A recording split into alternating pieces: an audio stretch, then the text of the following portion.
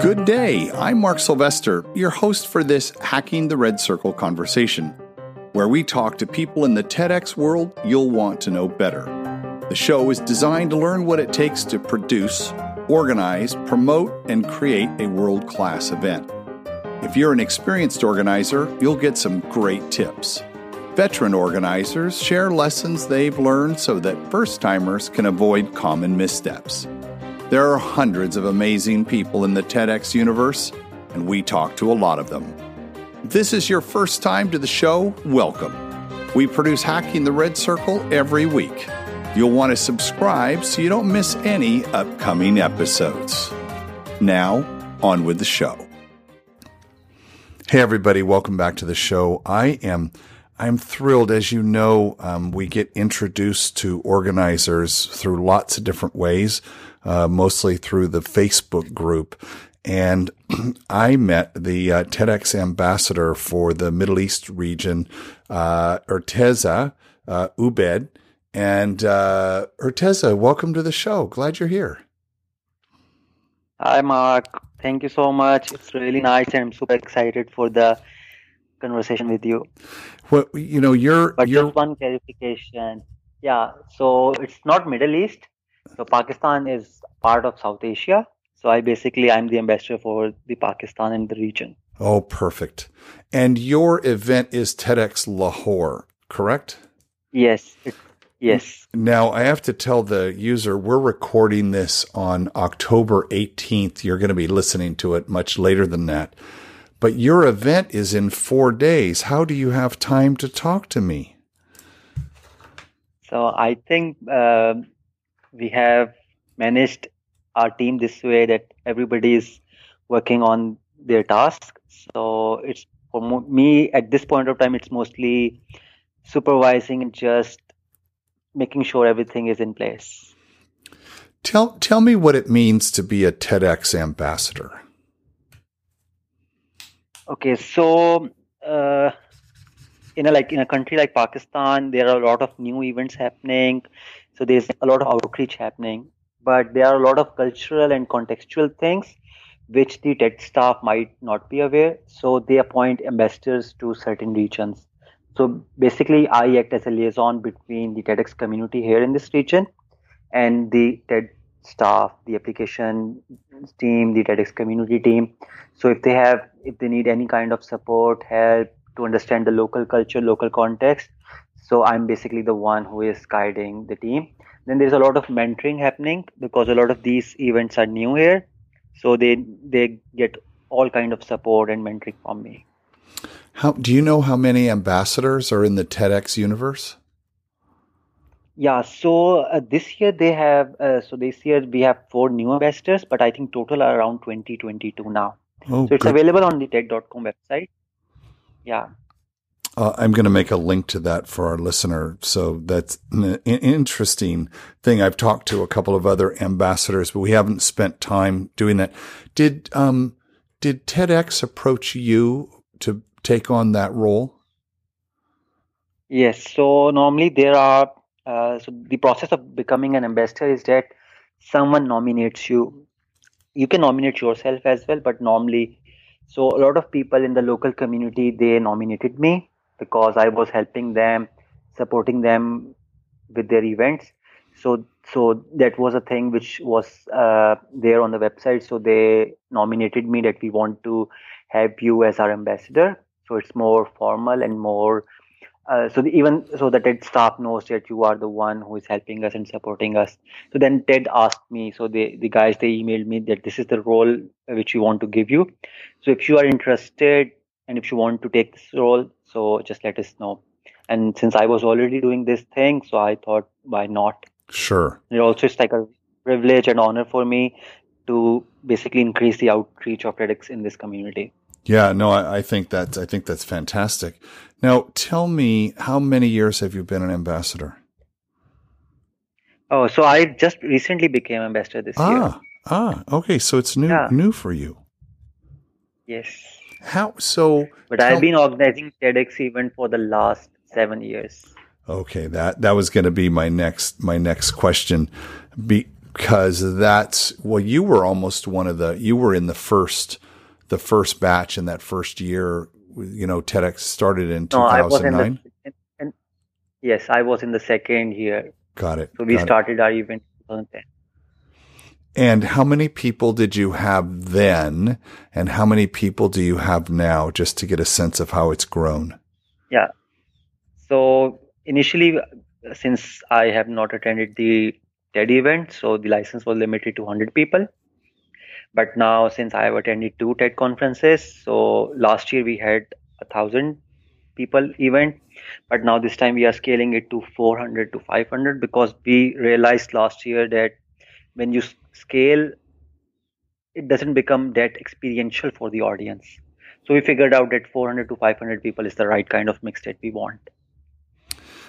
Give me an example of an experience that you can do at 400 that you can't do at 1,000, because we have a lot of listeners who are at the 350 to 500 range, and then we have many at 1,000, 3,000, 4,000. I'm just curious what kinds of things you wanted to do that you're now going to do in a few days. Okay, so the first thing I'll start off with is the activities that we do during the networking breaks. So 2-3 years we had like a VR based startup. They put up their setup over there. So with 1,000 people, everybody was not able to experience that thing. So we got a lot of feedback that there was a very long queue at the stall, so we couldn't experience what it was. So almost 4 or 5 years when Google Glass was a new thing. So we had 2 Google Glasses at our event, so that people who have not seen, they want to experience. So they couldn't experience because our scale was big. We had a lot of people, and everybody couldn't experience it because of the short time that we have. Then in terms of audience, what we figured out was that there is a lot so what we do, we have a networking group before the event. So people normally try to interact or make a connection before the event. So when there are 1,000 people, so you cannot just meet everyone. So the quality was not there. And even in terms of curation, because we do not sell tickets, so we curate our audience based on the form that we publish online. So our event is free. We do not charge any ticket fee. So with 1,000 people, last time we just let almost everybody in. So we figured out that the audience was not as diverse, and the kind of audience we want to curate, we couldn't get it. So that's why this time we thought, let's make it more manageable, so that we can go through each and single application, figure out what's a diverse mix, what's a good gender ratio, what is a good criteria in terms of their job functions, what are their passions. So we have a very good and diverse mix of our attendees over there. So in case our listener missed that, you last year had 1,000 people. The tickets were free, yet you curated every one of those people. So I have to ask, how many people applied to go to TEDx Lahore so that you could end up with 1,000 who did go?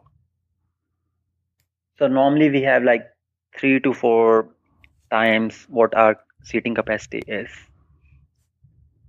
That's just crazy. How many people does it take, and how long does it take to do that? So what we do, we just open our registration process for 10 days. So we got all the applications and registration during that 10 days. Then we have 1 week to basically vet them out. A lot of this vetting starts as soon as we open the application. So we have a whole team which just looks after the registration process. So they are going through each single form as they are being updated on our database. So they are going to mark them as green.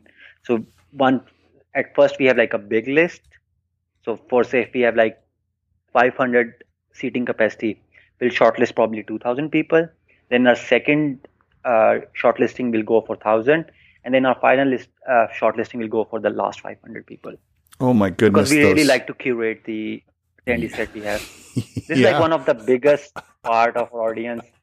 And the best part is people literally ask us the whole year, when are you going to have your next event? I'm Because the kind of shocked. mix, the kind of diversity they find in our event, they just could not find in any other event here in this area.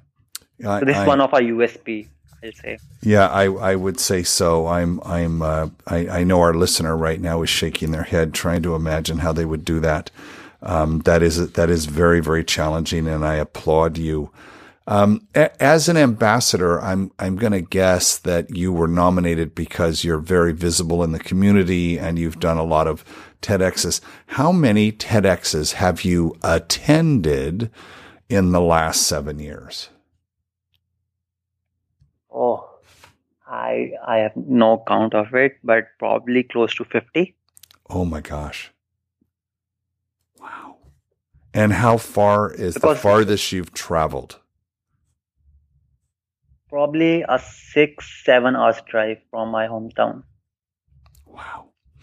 You're very dedicated, my friend. I love that. And I'm curious with The best part is that a lot what of is it? these events, so they have basically sprung out of because of my event, because the guys who were supporting me, like my team members, so they belong to a different city, different university. So once they are part of my team, they go through the whole process of organizing a TEDx event. So when they see the event, they are really excited. They want to do the same thing. So then they go and organize the same thing in their university or in their city. So a lot of things just go in a like it just goes to the like it just multiplies. Like every year we have new team members who will go through the process of organizing a TEDx event. Then they will love this whole platform, this phenomena, and then they'll just go to their university, their cities, or even their villages, and they'll just do an event over there. I love that. And it makes me think of, it as events worth spreading, uh, which is what you've done. Tell me what it is about Lahore that makes what do you do to make that event unique amongst all the other TEDx's in the region? Okay, so we have like a slight advantage that we are the oldest one in Pakistan, the whole country. So like a lot of people know that these are the first ones who brought TEDx into Pakistan. The second thing is like it's a huge city. So the recent numbers are that the population is close to 15 million. So there's like huge population that needs these kind of events. The other thing is like it's a major cultural and educational hub. So there are a lot of universities over here. So students from all over the country will come to Lahore, to this city, and get enrolled in different universities and colleges. So they are always looking for these kind of events where they can go and find something different.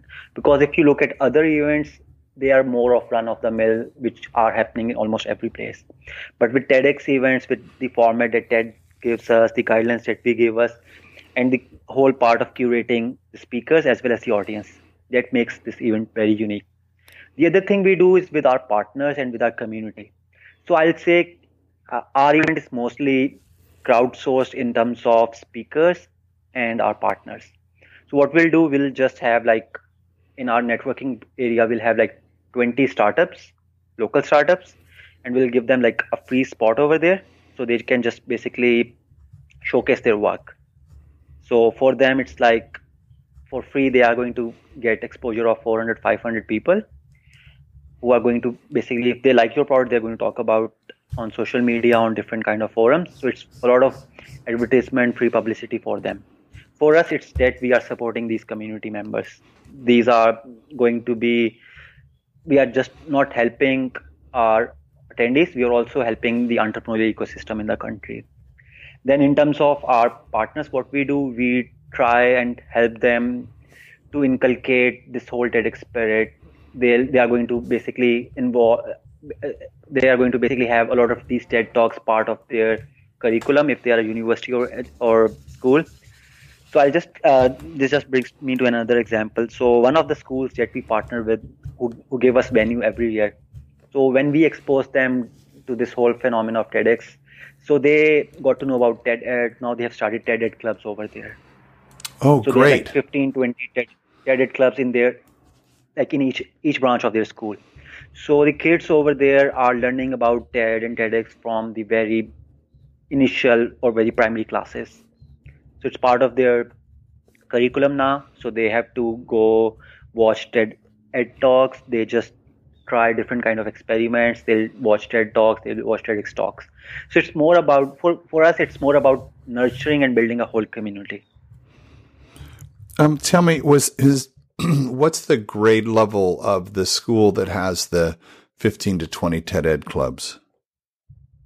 So I have seen grade 1 kids running their own TED Ed clubs to as older as like grade 7, 8, or your seniors kids running a TED Ed club.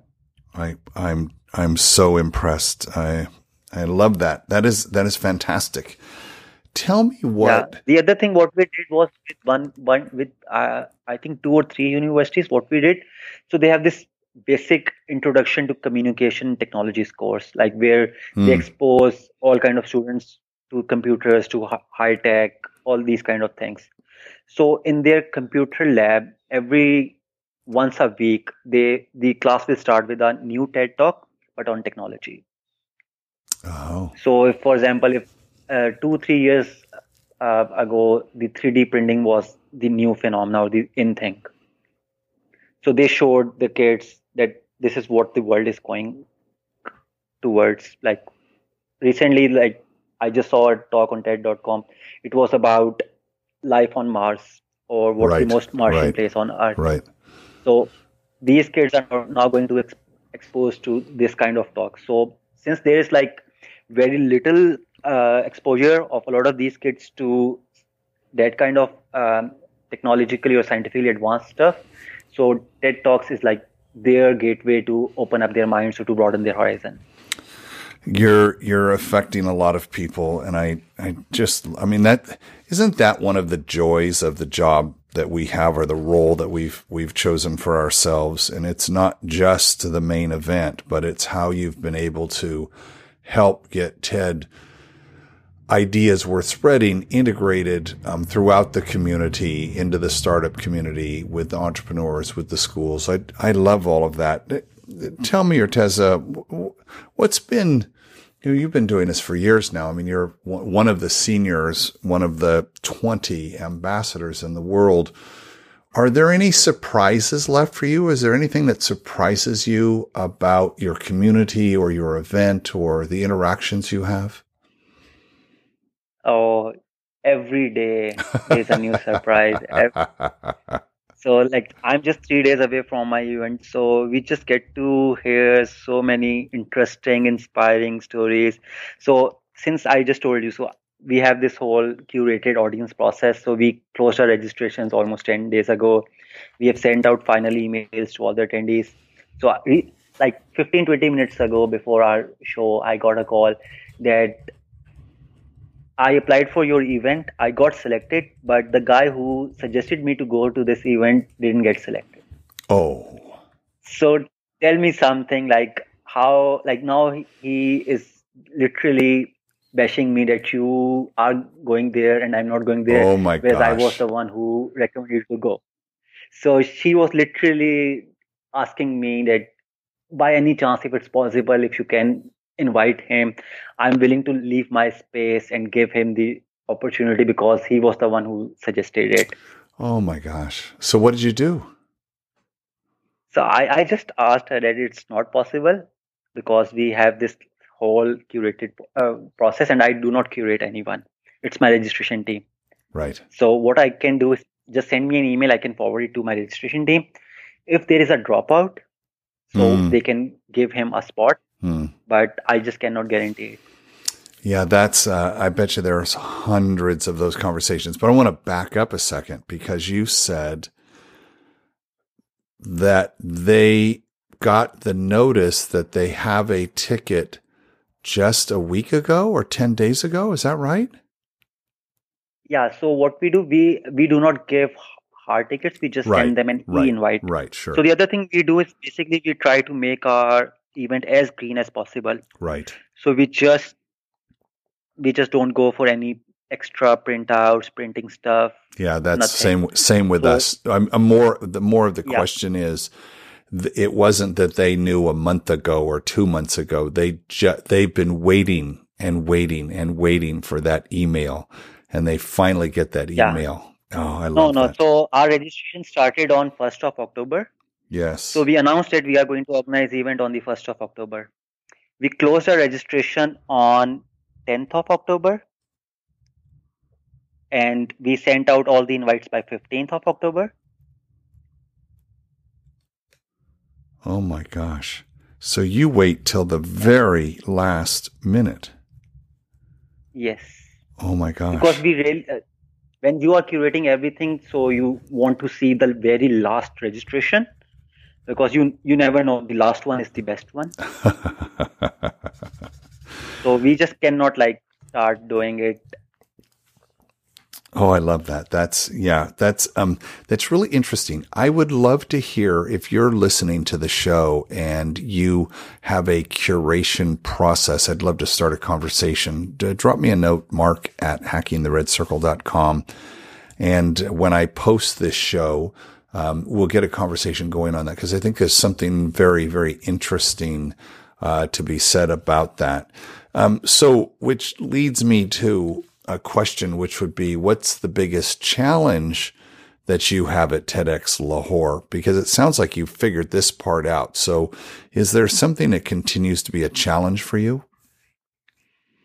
Yeah, number of challenges. So the biggest challenge is basically to curate our speakers.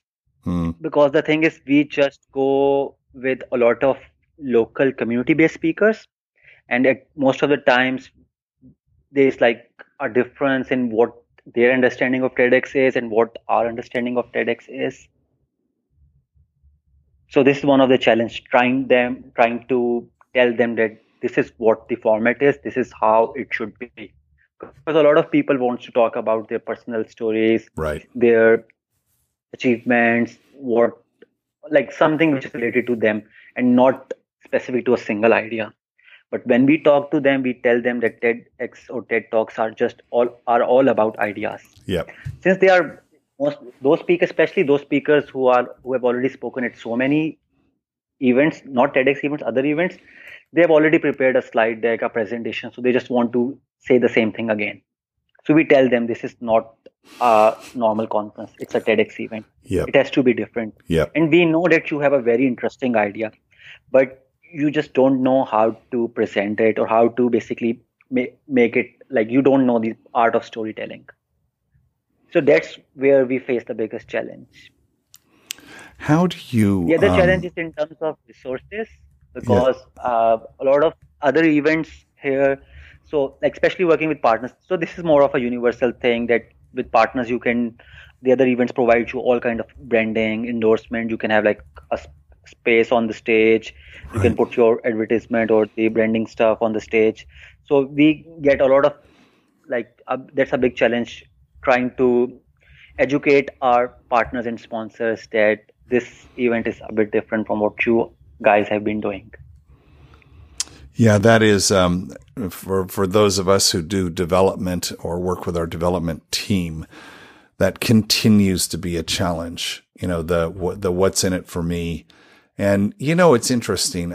I consider that when a potential partner is asking me those kinds of questions, as opposed to what could we do for the audience, that they're probably not the right partner. You know, it's really challenging, yes. Right? And it's a hard, just like you said, that with a speaker, a professional speaker who's used to doing this over and over again, you know, you tell them that, you know, TEDx is completely different and they have to change everything. And the ones that understand that, they do it and it's fantastic. The ones that don't, well, they don't make it to the stage. But the same with the partners. So it is, I think each year it gets a little easier, but I agree it's one of the biggest challenges. And I think you said you had one more challenge? Yeah, so these are the other thing is the challenge that I shared earlier was that since we have a lot of university students in our team members, so once they graduate, they move to a different city. So then we have to recruit new people. Mm, So in mm. terms of our team management, we face this challenge that every year, 20 to 30% of our team is new. So we have to train them again, work with them again. But now after like few years, we are at that point where most of our core team is stable and like working with us. I might suggest if our listener has the same kind of challenge, because there's a lot of TEDx's, not only university, but that are in university communities and rely on a student workforce. Go back and listen to Herbert, who is from TEDx Penn State, PSU. Go listen to that one because they have that exact same problem. They were one of the first TEDx's. And what they do is they have current team leaders have to go and recruit their replacement and then and that replacement shadows them for 1 year. And so they've figured out how to have a really good, very seamless transition through the workforce. So that might be a good one to listen to if that's a problem that you've got. Let me ask you, I mean, I think I know the answer to this, but if you were to have a superpower and the thing you think that you're best at or you're most able to give, is it in organizing, collaborating, producing, marketing, curating, or partnering? I'll suggest curating. Yeah, it sounds like curating is a huge thing. I would love to, if you could share your maybe your curation form or a link to that page. I'd love to put it on the show notes for our listener so they can go and see how you do that, because I know that curation is tough. Now stay on curating for a second. You said there's 15 million. That's a lot of people. I'm in a small little beach town here in California. Yeah, we are the sixth largest country in the world. I know. So I've got to imagine that you have a tremendous network of people that want to come on the stage, and curating them is really kind of interesting. How many speakers do you have at your event? So we just go with 8 to 10 speakers, not more than that. Oh. And so that sounds like that's a half day event? Yeah, it's a half day event. Got it. And everybody has a little different trick for how they curate or how they find people. What's your trick for how you find people? Speakers. So the interesting thing is like we have few journalists in our team. Oh. And these are like not mainstream journalists. So these are the ones who are basically covering local stories, doing more of a investigative journalism. So they just get to know about the inspiring or like the talented local talent because they cover it for either for their magazine or newspaper, whoever they are covering.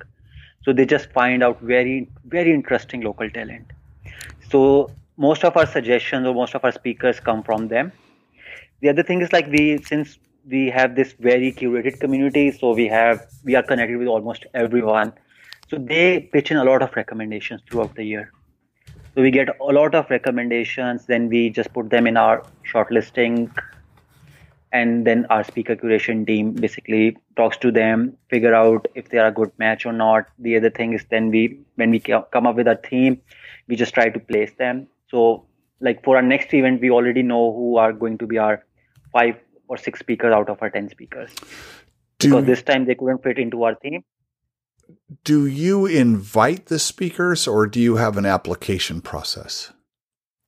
No. So we have no application process, neither we invite them. we have like a public email address and a Facebook page. So most of our recommendations, so a lot of people recommend us, recommend speakers on our Facebook page. So they just inbox us that we have a speaker to recommend. Then we ask them to send their profile to our email address. Then our speaker curation team basically approaches the speaker, talks to them, hear what's their big idea. Since we focus a lot on the idea, so most of our speakers, they just do not get shortlisted because they are more focused towards their personal stories. A lot of them are full of themselves. They just want to talk about them. So if we get like 100 recommendations, 50, 60 just got rejected just because they do not have the TEDx spirit, or they don't understand the philosophy of TED. We were helping a local university coach their entire slate of speakers. We were not involved in the curation or the selecting. We were just brought in to help. I think we had 16 of them to coach. And one of the guys who had, was selected was one of the, like a benefactor, a funder of the college. And he says, I've been speaking for 40 years all over the world, and you're not going to, it's like, don't you know who I am? You're not going to tell me. And I said, well, sorry, sir, but this is how it's going to go.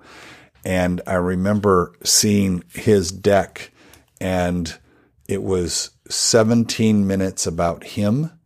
To your point, 17 minutes about him and how great he was, and 1 page on how to contact him. There was literally no idea. And as it turned out, and you can't let that happen. So he was very, very challenging to work with him, but he was committed and he was open. And as it turned out, his talk was fantastic.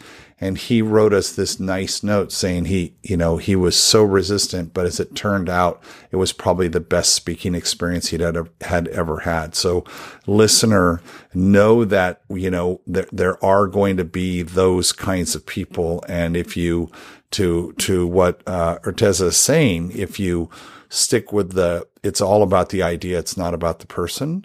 That's your greatest, strength, I believe. Tell me, but I'll still say, despite all this, I am still not satisfied with the kind of talks that we produce.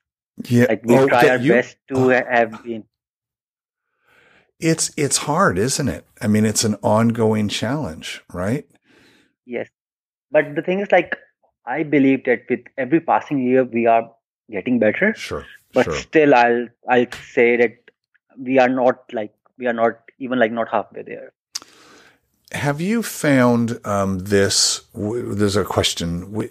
We actually send Chris Anderson's book to everybody once they've been selected, and that's a mandatory read for them because we think that helps so that we're not the one telling them what they can and can't do or what makes a good talk. Have you used that strategy?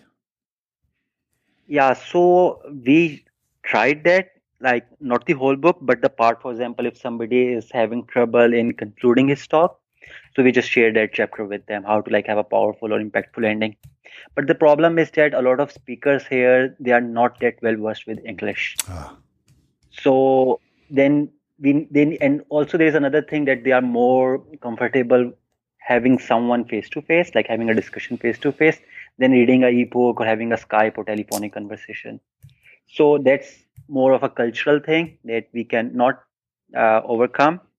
So that's why we have not tried that much. But with few speakers, we did send them the how to conclude your talk, how to end your talk, that part of the book, which I think worked pretty well, but not for everyone. Well, see, you just showed why you are an ambassador, because you explain the cultural considerations and the differences to that idea and why it doesn't work. And I appreciate that, because that's one of the other things that I love specifically about the show, and for the things that I've heard from people who listen and write in, is that we're learning so much about these other communities that we wouldn't find out any other way. And it's just a real joy for us to have these kinds of conversations. Can you remember what it was like to be a first timer and give me a piece of advice that you would give to someone who's either getting ready to do their first show or maybe they're listening because they're considering getting a license?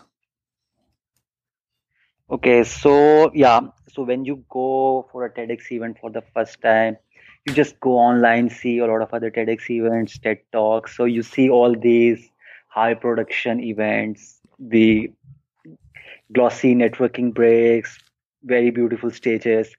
So when I did my first TEDx event, I went for the same thing. Like it should be, it should look beautiful, aesthetically beautiful. The speakers should be really good. Like all of them speak really good English.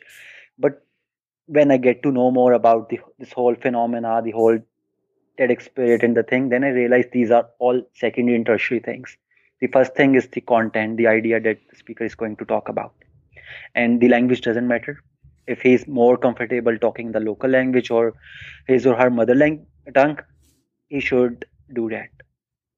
So all these things, the high production, the networking, the activities that you do, the food that you serve, these all are secondary or tertiary things. The primary thing is the idea. Amen. I 1,000% agree with you. And it's an interesting thing to, as an organizer, to keep reminding your team about, especially the new people that come onto the team, that because they can get so excited. I know this with my team. I've got a couple of new people this year and they get very, very excited. And I said, oh, that's great. But how does that support the idea? How does it support the speaker's ideas? How does it do all of that? Which I love. So you're 3 days away from your event. Again, thank you so much for being on the show. What are you most looking forward to in 3 days? So many things, like a whole new bunch of people whom I will be connecting with, I will be hearing from.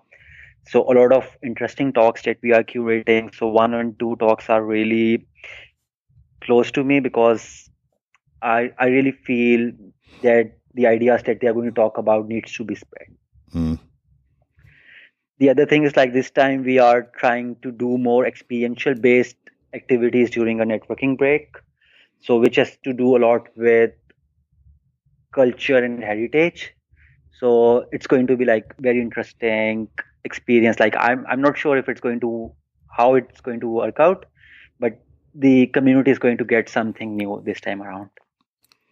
I like that focus on culture and heritage. That's there's a really interesting opportunity there. I've heard that a few other times.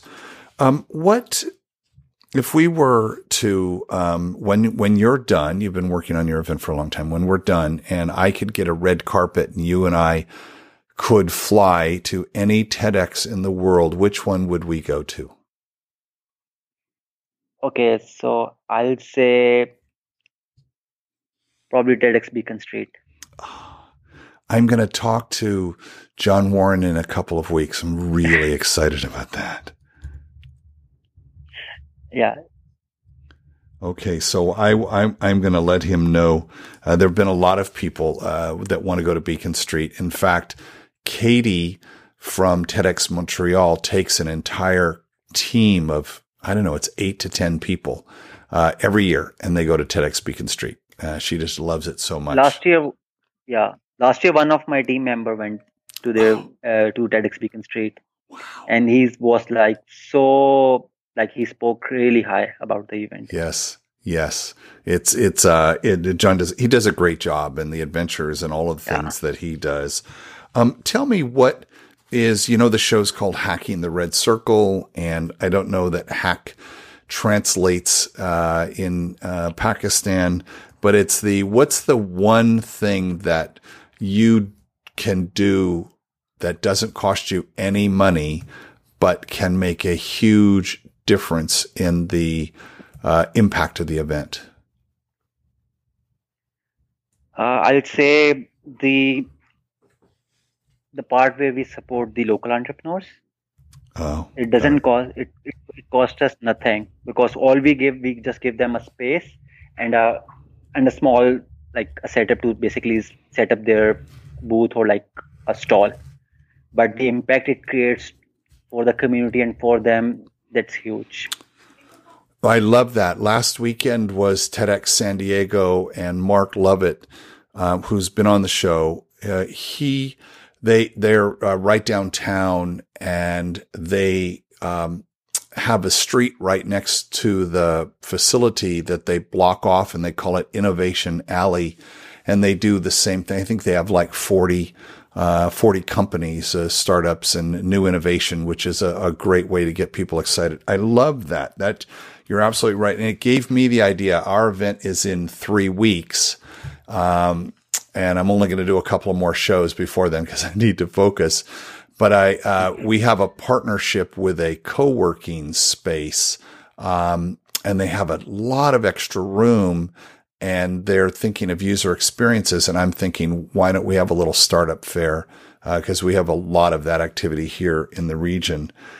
Would you do, I'd like to have 2 things I'd like you to do. One, I would love you to, send us some pictures that, give us a sense of the beauty of, your events, that we can post on the page. And if you've done any, special videos or anything like that we can link in that, help people get a sense of the flavor and the festivity and the things that you do. And the last thing I would ask is, as the ambassador in the region, I'm trying to get this show spread out to more organizers.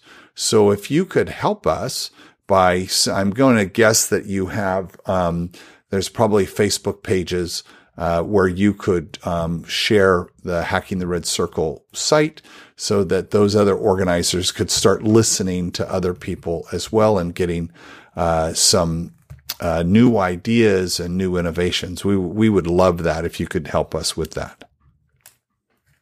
For sure. So like for your first part, last year our event was covered by the TED Innovation Blog. Oh.